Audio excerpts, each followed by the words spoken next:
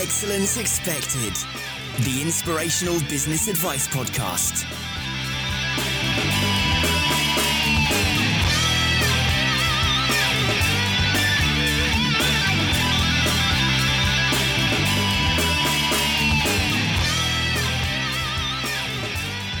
Hey guys, welcome to another episode of Excellence Expected, and today I'm going to talk to someone who is possibly the nicest guy in America. I can certainly testify to that, having met him last week in Vegas. And this is someone that is actually a true entrepreneur, and he's going to help us challenge the issue of growing your influence. In this online world, in a world of transparency where personality is so important, and being genuine and valuable to the people that you're serving is vital. How can we go about growing our influence? And very specifically, what we're going to talk about is the common myth that it's all right or that it's beneficial to take someone that is already influential and follow what they are doing to try and jump onto the back of that success. So with me today is a genuine entrepreneur, someone that's been called the Zig Ziglar, quite a big tag, the Zig Ziglar of the podcasting world. And in the past couple of years, my guest has started a podcast, written a book, co-founded the largest international podcasting-only conference called Podcast Movement.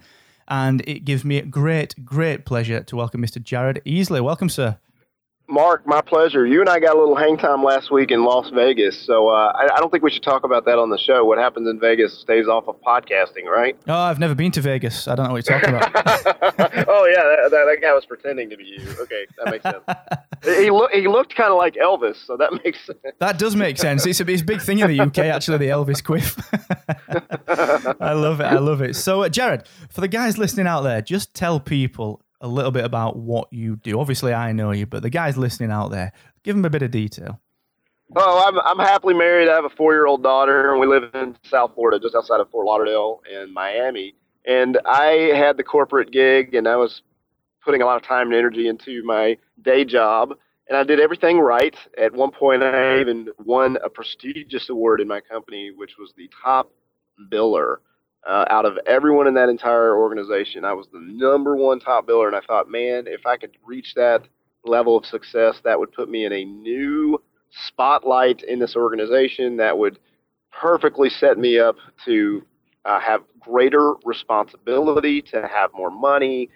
And I worked very diligently and strategically and aligned with clients and just did everything I could possibly think of to try to pursue that award. And it was actually like survival of the fittest. I had to outwit and outsmart the other colleagues of mine. I had to get real creative over the course of a year to win this thing. And I did. I won at the end, and I was given a plaque in front of the company and a round of applause, and I was given some bonus money, which wasn't really that much money for the amount of work that I put in. And I remember the next day after that had happened, Mark, it was like a reset button on the old video game systems. It's like, okay, what have you done for me now? It's starting all over again. And that was a frustrating situation for me because it's like I put so much time and energy and focus into this opportunity thinking that would produce some kind of result for me. And really it was great for about a day. And then, okay, now, what have you done for me now? And anyone who's in sales or anyone who's in business can probably understand that on some level.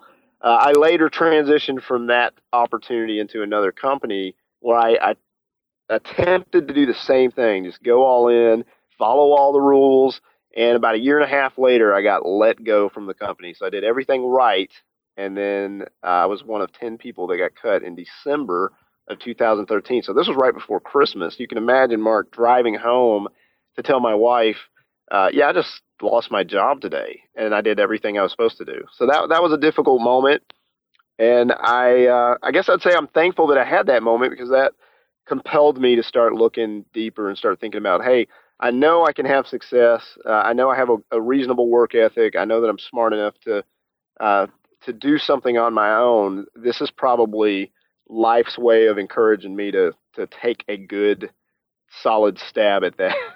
So from that point on, I realized if I can help it, I want to continue to do work that I enjoy and try to do it on my own terms. And that wasn't entrepreneurship right out of the gate, Mark, so I'll try to not prolong this answer. But for me, that turned into I'm not making enough money in my business to go completely full-time doing that. But what I could do is I could do consulting and contract work on the side with different organizations and make money that way while I continue to build the business on the side. And so that's not, some people would argue and say that's not full entrepreneurship, but that's kind of the model that I've followed now for a season. It's been longer than a year, but it's been a season where I've needed to work out a few things, and we've had some incredible wins along the way.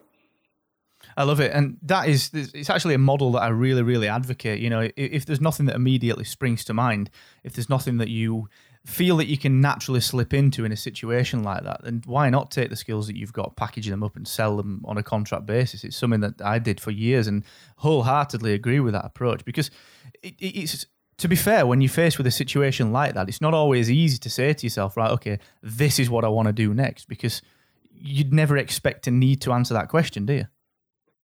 Yeah, well, and for the person who's in that moment right now, it's thinking, hey, I want to have more flexibility with my schedule, that may be your best option, is how can you take the skills that you have and how can that translate into a contracted role where you have more flexibility with your time to build what you feel compelled and led to build on the side. Yeah, I love that. I think that's really important to remember, because, I mean, we live in this world of entrepreneurialism, and, you know, even in the UK, it's becoming really prevalent now, and even the generations that are coming through the colleges and so on, they're being encouraged to follow what they want to do. But some people, they're just kind of, they don't want that. They're not sure what they want. So it's all right to do something on the side and build something up as a solo guy. I love it. I think it's brilliant. And actually, the one thing we're going to talk about then is influence. And just to put that into some context, how has this come about? You know, within the last, where are we now? We're in May as this is going to publish. Where has that come from in your journey? How has influence become important in the last 15, 16 months to you? Well, what I've learned is when you want to take an idea and turn that into something bigger, you have to have buy-in from other people.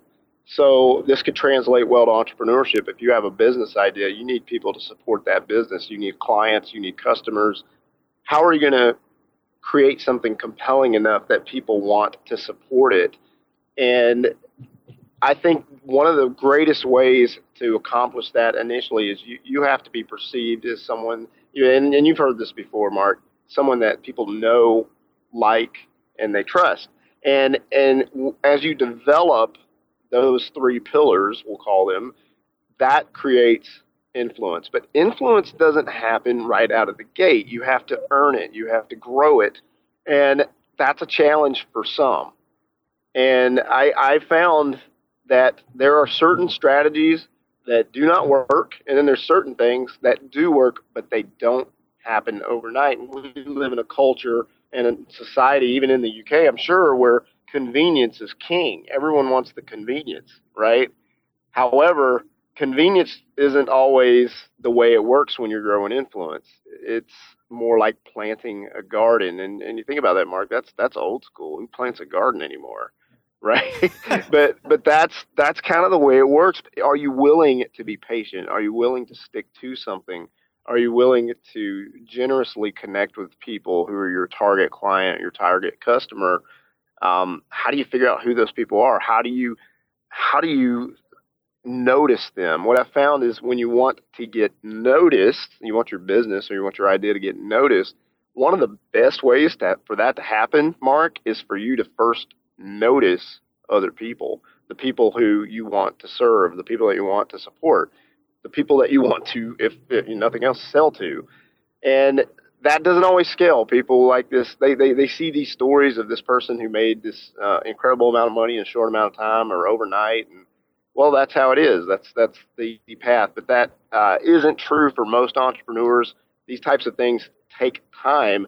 But diligence, in the end, those who are diligent prosper. Even the Bible says that. So I would say to the person who's listening, if you're willing to be diligent, if you're willing to plant the garden and you're willing to generously connect with the people that you want to serve and the people that you want to support and you want to sell to, that is the recipe that will create influence that will allow you to be successful in what you're doing. The consistency element there is Right. really important. I think that I remember an old quote that I heard actually a few years ago, and I forget where I heard it. And it was something along the lines of entrepreneurs rarely call themselves entrepreneurs. It's other people that call them that.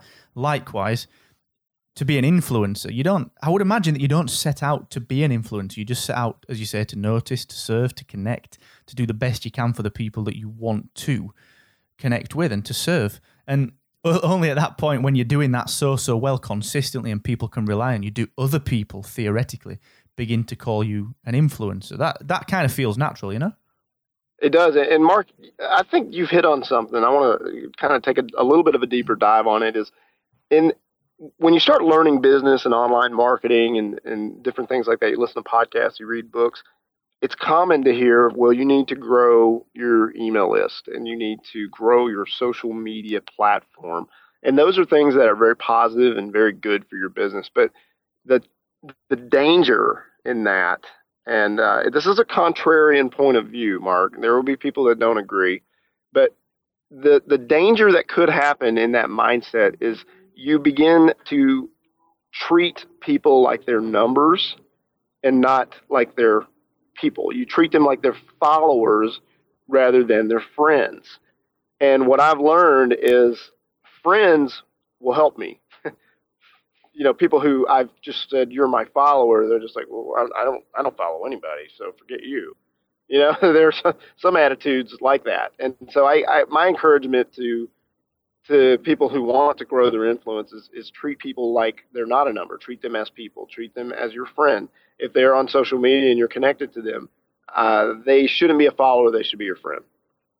I really like that. I really like the idea of treating everyone the same way, because at the end of the day, if you're trying to grow your influence, there are no better advocates of that than the friends that you have. So yeah, I really like that idea. And let's just talk about this idea of following people that are already doing it very, very, very well. Because when you land in an industry, let's say you're new to online marketing, you're new to, creating income streams that you didn't think would exist. It would be very easy to try and replicate something like what Pat Flynn's trying to do, or something like Lewis Howes or John Lee Dumas, or any number of people out there. It would be very, very easy to say, wow, that seems easy because, well, it looks easy.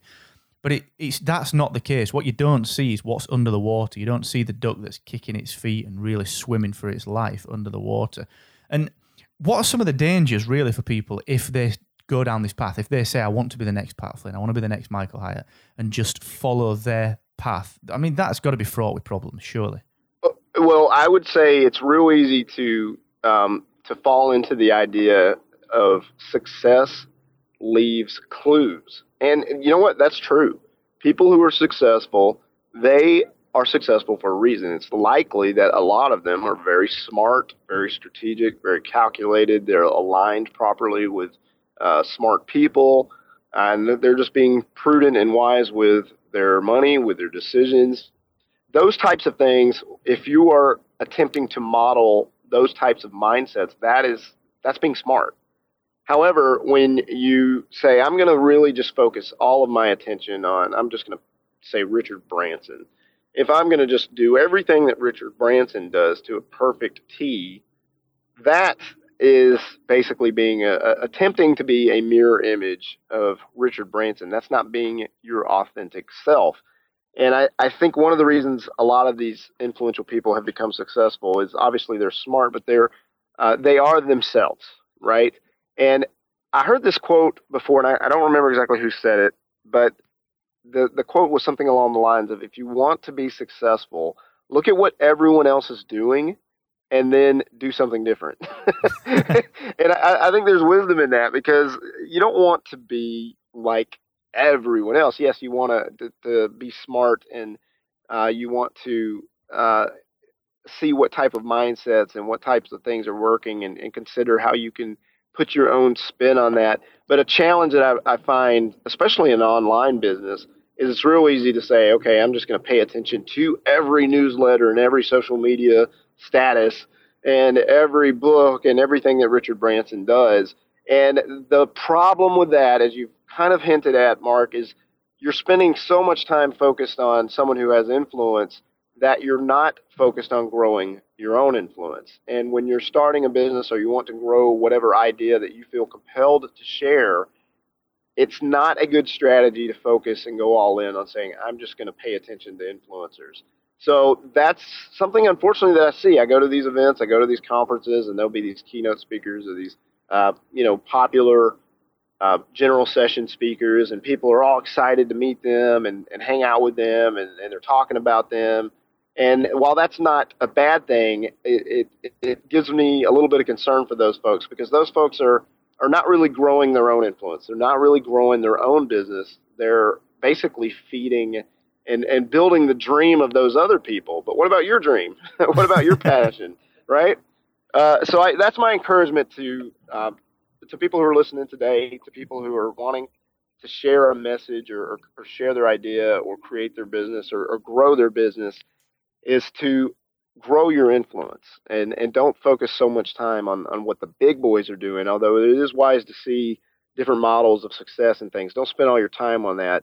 Instead, spend your time on focus. Who's the people that you want to serve? Who's the people that you want to speak to? Who are the people that you authentically and generously want to help? And in doing so, I have found that more doors open up, more opportunities are created when my focus is on my people rather than when my focus is on someone who's further up the mountain who probably doesn't even know who I am.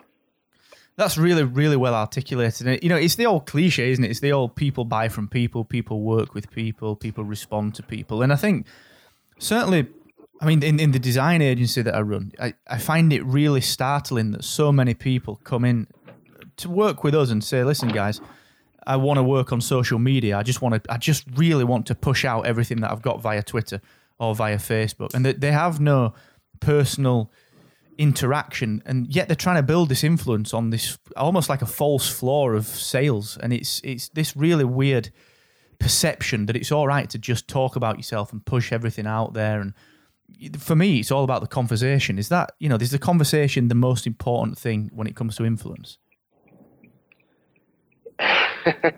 I think conversations are very powerful, and I think I love the quote that Tony Robbins says, proximity's power, right?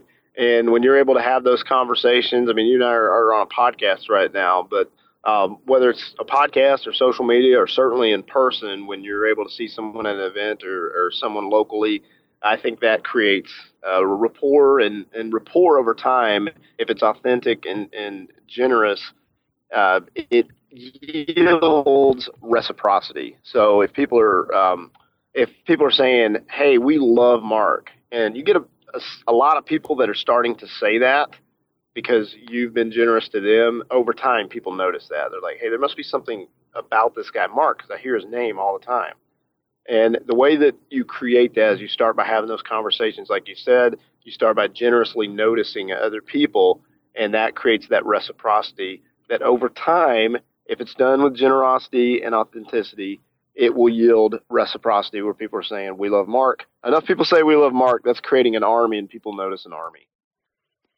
I think that's actually really important. And one of the things that really stands out in my mind as well is that when you set up in business, when you set up what it is that you're trying to achieve for yourself, you become so bogged down sometimes by your own time and how much of a premium you put on that time that sometimes you forget that the connections that you can make, you have no idea where they will lead you. And that the authenticity, the noticing people and actually reaching out to people and being truly, truly yourself with them and actually giving people the time of your day because they deserve it. You have no idea where that can lead you. You should never, ever close a door until you've had a little peek inside, should you? Well, I'm glad that you mentioned that, because what I found is it's real easy to judge a book by its cover. And I'll tell you a quick story, Mark. My business partner with Podcast Movement is a gentleman named Dan Franks. And when I first met Dan was not on the level that he is at now. He was a professional wrestler. I'm not even kidding. Like, this guy would travel around the country, clotheslining people in high school gyms and doing pile drivers and jumping off the top rope for $25 US and a hot dog. Wow. Right? And he had a little podcast, and it would have been real easy for people to look at him and say, well, that's not someone who's super successful. That's not someone that I want to strategically align with. But what I found is you just don't know where somebody's going to be in 2 years or in 5 years. And in some cases, you do know, Mark. You can tell by patterns, by the way people make decisions that they're not going in a certain direction. But there are also people out there that it's really easy to say, okay, I'm not really going to align with this person.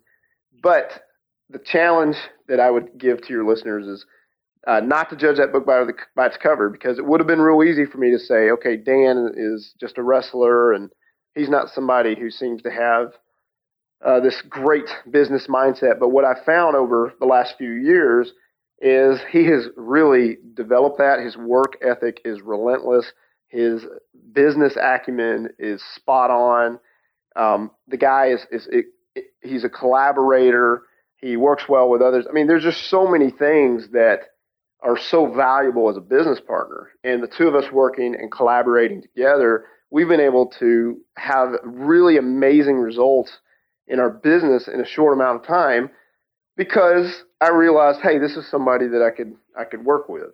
So I think you want to be smart when you're deciding who to work with, but I also want to say don't just write off people because you think that's not somebody who's really going to be able to help me. You just don't know where those people are going to be over a couple of years, and you want to keep those connections, because down the road, some of those people can be some of your best allies.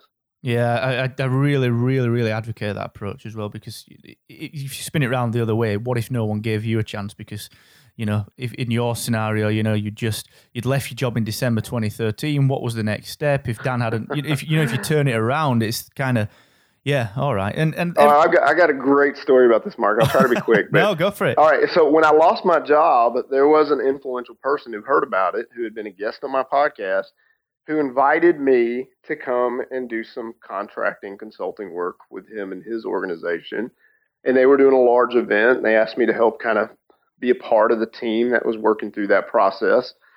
And I was so excited about that. I was like, man, this is great. This is like a blessing, And I started working on that project, and I was on their website as featured as someone who was going to be a part of this thing, and as a networking ambassador. And I remember having my face in my bio on that website. I took screenshots of it. I was like kind of, fanboy, if you will. And we launched the crowdfunding campaign that we used to really kick off podcast movement. It was our way of validating that idea. We launched that crowdfunding campaign. This is me and my business partner, separate from the contracting job that I was just describing. We launched that campaign, and it was pretty much successful right out of the gate. We hit the minimum number we needed in 9 hours. And then after 30 days, we had over 3 times what we needed to get started. But I'll never forget that first week of that campaign, there was a lot of buzz on social media about podcast movement. And next thing I know, I get a call from this organization that I was working with, and they basically said, we're not going to work with you anymore. They didn't give me any reason. Wow. They didn't give me any explanation or training on what I might have done wrong. I mean, it was the strangest thing, and it was crushing for me, Mark, because I thought I've tried to do everything right. I've tried to represent this group the right way. All I've done is on the side, I've created my own opportunity, and I feel like I'm being punished for that. And the reason I bothered to share that story is you fast forward to the event, Podcast Movement last year. We had over 600 podcasters come to Dallas. It was a huge success. And ironically, about 2 or 3 weeks before that event, this same person who had cut me from their organization reached out to us wanting to be a part of the event, the very event that we created that he fired me for. Now, how funny is that? That's karma right there. That is karma, and it would have been real easy to say, well, no way, get out of here. I mean, I could have done that, but I realized, hey, there are some people who will hear about this person's involvement, and they'll say, hey, that's a value add. That's cool that this person's going to be here. They don't have the history that I have with this person, so they don't know that stuff. So I realized, hey, the right thing to do here is to let this person be involved. Right? Because it's valuable or perceived credibility and perceived value to the attendees who paid the money to support this.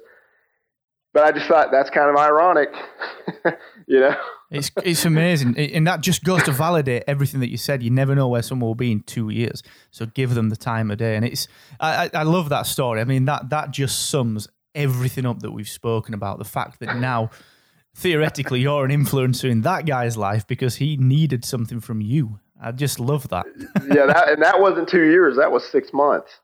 So hopefully that's an encouragement to the people who are thinking about that right now. It's like, you just don't know. The things can turn quickly, but the real encouragement is focus on you, focus on what you need to grow, what you're working on that really provides that value to the people you want to support, the people that you want to serve.